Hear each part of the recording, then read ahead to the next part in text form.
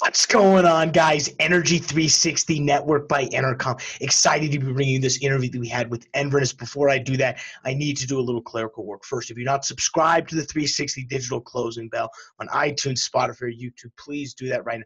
It's the best way to stay up to date on all of your energy finance information. We go live on YouTube every single day at 2 o'clock. You can see that at Entercom's YouTube. You can also check out the podcast, which is long form. We drop every episode Monday and Friday. You can also check out the Energy 360 Network by Entercom, which is available at the world's greatest website, www.oilandgas360.com. The Energy 360 Network is really your best place for all of your energy thought leadership. We have great interviews that we've had with so many great people, and we have another one lined up for you today. And in this interview, me and Stuart Terrell, who's the director and publisher of the world's greatest website, www.oilandgas360, we sat down with Chris Dinkler, who's the vice president of or general manager of business automation for Enverus. And really, we talked about one of their newest products, which is called Open Insights, which attaches to Open Invoice and really talks about how much savings they're doing. They scanned over 50,000 documents in terms of electronic invoices to determine exactly where some of the cost savings are. It was such a great interview, and I think it's such a cool product that I'm going to go ahead and turn it over to Stu and kick this off.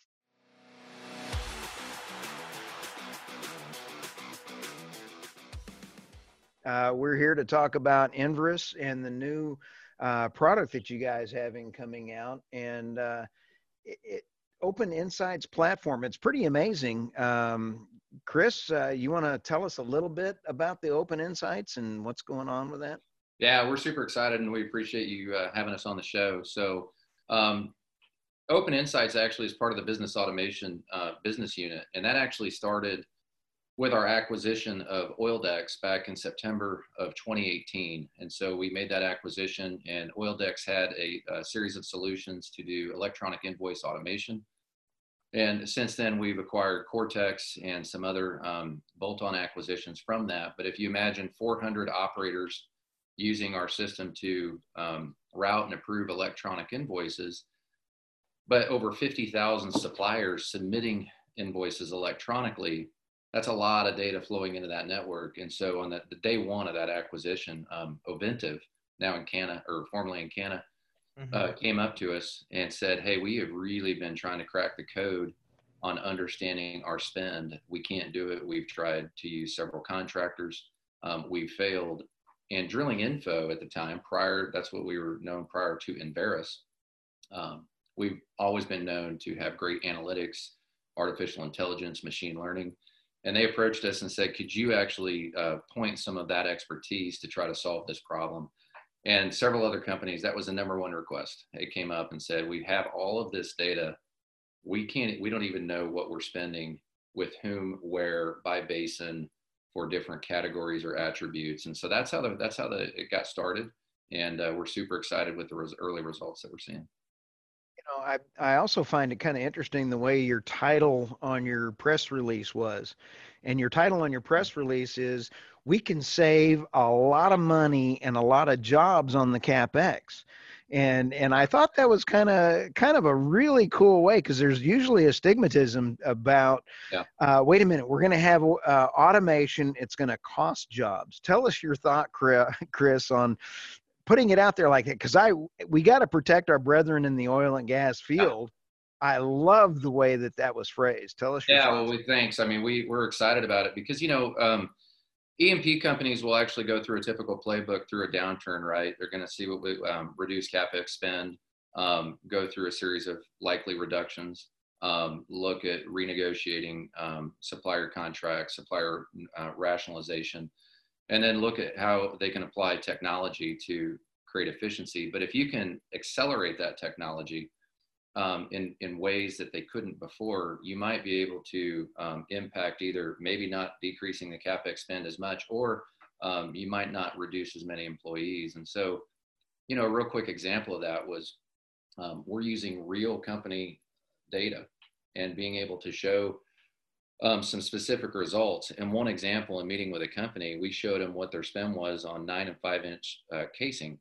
And that's really one of the benefits. We can actually go meet with a current customer, and there's really not a lot of setup. It's immediately using our data. And they quickly were saying, man, why for specific vendors in the same region, there is a massive discrepancy on what they're spending. And the natural question is why? They can't answer that question today. The way they're trying to do that today is through a series of GL codes and accounting-based methods that can't give them the specificity that they're looking for. And, you know, if we can save them millions of dollars, that equates to real jobs. It is. And working with cell tower companies, I put in a lot of radios on cell towers, and it was a nightmare on logistics on parts. I mean, having my crews going around, I could not stand the term hot shot.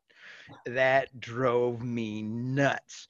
And then the accounting departments had no clue what was going on. Right. So when you take a look at an oil company and the accounting department does not know what a wrench is or a solar panel or anything else. They just see this as different parts. Same part, Yep. different numbers. That's exactly right. And if how do you handle that, Chris? Yeah, that was actually where the problem started is, you know, we have one company that we looked at and actually using that casing example, their team tried to look at their GL codes and it took almost 5 weeks to pull that data together, admitted that it was probably wrong and not accurate. And the reason why is the GL codes are not very descriptive. And so, you know, and if you go look at that example, it won't just say casing, it'll say something else other than that in about, you know, a lot of different variations. And then the attributes of that, it's amazing when you think of the volume of invoices coming in, and with 50,000 suppliers, everybody would describe 9 and 5/8 inch differently. Some will spell it out. Some will, I mean, it's just the variations of that you would be surprised at. And so, and different parts have a lot of different attributes that are a lot more complex. And so what we're able to do is we put a lot of analysts and machine learning on it to standardize that to where if you want to select casing 9 and 5/8, it immediately pulls it up, or a fitting 3 by a 1/2 inch by 3 inch, it's going to immediately pull it up, carbon steel, whatever it might be. It immediately goes through all the noise in that data. So we were able to do in 30 seconds what it took an entire team trying to comb through GL account codes weeks to do. We did that in 30 seconds. It can immediately show them the variations of what they're spending by base and by supplier. The amount of profit you just described to the bottom line is almost infinite. I mean, because right now I'm thinking, where were you years ago when I was going through this? Because I lost money on change orders. If I didn't have my accurate change orders, it was money that was just gone. This is exactly what you're describing, Chris. Well, and you brought up something around supply chain logistics, and imagine going through a facility, you know, you've got a facility operation, or you got a major CapEx project going on, or it could just be, you know, a request for quote going out. The team, whether it be a category manager or all the way out into the field, rarely has a really good idea of what's being spent with what vendors without manually pulling contracts and term sheets and pricing sheets. We can actually go show them within seconds what they're spending with various suppliers for a very particular part or service. It might be coil tubing, or it might be a roustabout, and able to give them a really good understanding of what's happening so they understand, well, why is this variance here to here? In one case, we found $1.2 million within just a few minutes of looking at the data, just on the various spend on a particular part within the same region with various suppliers. There shouldn't be that large a variance in that. But the problem is it just isn't being seen, and there's no transparency. This is providing transparency to that. Michael, you had a question on, I think you were coming out with. Yeah, no, I mean, I think this platform, first off, is incredible. And I think that the way you're able to take these automated tickets, and clearly the evolution from paper tickets to automated tickets has sort of allowed this platform to happen. Do you have any solutions for parts of the value chain or supply chain that are still using paper tickets? I know that's still somewhat of a big issue in the oil field. How do you guys manage, you know, if there's still some paper tickets flying around in the supply chain? Yeah, that's a great question. So we have a solution. The core platform that we use for what we're talking about is Open Invoice, and that's the electronic invoicing automation solution Open Insights works with. But we also have a solution called Open Ticket, where it allows the digitizing paper tickets into electronic tickets out in the field. And so we're the largest provider of that right now. And part of the reason is our supplier network that already existed. There's other field ticketing applications, and the problem is they struggle getting suppliers onboarded. And we have over 4,000 suppliers now already on board using electronic field tickets. And so being able to get that to flow in seamlessly into our system is really helping the entire supply chain, and especially the suppliers. They actually get paid faster with electronic field tickets versus a paper ticket. And so the approval time gets cut down, they get paid faster, their DSO is reduced, and typically the suppliers are much happier. Plus, that's giving you a much more robust set of data on which to run some of these analytics on. Yeah, no, that's super fascinating. I used to work at a energy tech startup who was trying to get in the invoicing space, and that's the exact problem they came across. Nobody wanted to use the platform because it's only one cog in 65,000 chains. Right. So it's really, you guys have that stability stability and reach that allows the entire value chain to get gathered. You mentioned, it works with some other products, Open Insights. Are there any other products that this integrates really well with? If you were to, a new company were to deploy this, are there any other products that you would like to match with Open Insights to kind of give, more of a value? Yeah. So within the whole value chain of what we're doing with electronic invoicing and field ticketing, of course, that's actually working seamlessly there. But if you then begin to imagine the Enverus solution stack, we have our drilling info and now the RS energy acquisition, what they have with all the way to our field operations. They're using this all the time, from the executive suite all the way to business development, land, production, engineers. And so we have all that surface, subsurface data with our core Enverus solutions that are used all across the industry. And so, but imagine if you actually take this data for a minute and you said, I wanted to know how much it's actually costing me on this well. We know the performance of the well with our core solutions within drilling info and RS energy, but do you know the associated cost per foot to complete that well, and why? One of the questions we had from one of our executives were, I'm getting asked from the street, why are our costs actually higher than our competitors? This solution is only showing them their cost. However, we can also overlay the completion techniques they might be using for that cost, and it might be a more challenging completion, or they might be using a more advanced technique that just costs more. And so some companies have asked us, hey, can we take a benchmark well? And we know this is the well within this basin that we'd like to be our benchmark. The results are, we have those results. We can now overlay those costs to that and then show them that. Never before has any company really been able to bring that kind of transparency and data together, from operations in the field to the cost side of it, and understand how that all fits together. Oh man, that is just stunning. I mean, when you sit back and kind of go, all right, now, how do you integrate into accounting systems? Because everybody has everything from SAP to, you've integrated this way. How do you integrate that way? Well, the beauty is on Open Insights, you don't need to. If you imagine the invoices and the tickets that come in, we already integrate into the accounting systems, whether it's SAP or P2 or Quorum or W Energy or Inertia, a lot of the oil and gas, Oracle, a lot of the oil and gas accounting systems, that integration already happens. So we do that. We've done that for years. And so all these invoices, typically when we bring up a company on our electronic invoicing application, they're at 90% electronic out of the gate.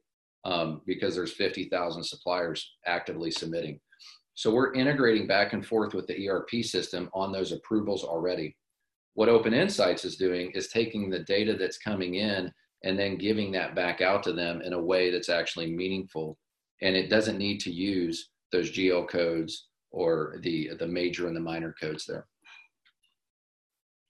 I was sitting here looking at your press release that came out, Chris, and been in marketing a lot my whole career. And when I was reading those numbers, you had to sit back and kind of go, are these ROI numbers from the marketing department, or are they real? And after our conversation, I'm kind of getting the feeling that you got some, Enverus has got numbers. You guys know how to do numbers, but I was kind of concerned. Is this a marketing gig number, or How do you go through that one? No, it's a great question. And you look at it and it makes you pause and you're like, wow, is that really possible? Yeah. We met with one executive and in fact, he looked at the data that we were showing him and it was their data. And his response was, I'd stop everything else you're doing and I would focus on this because this is incredible.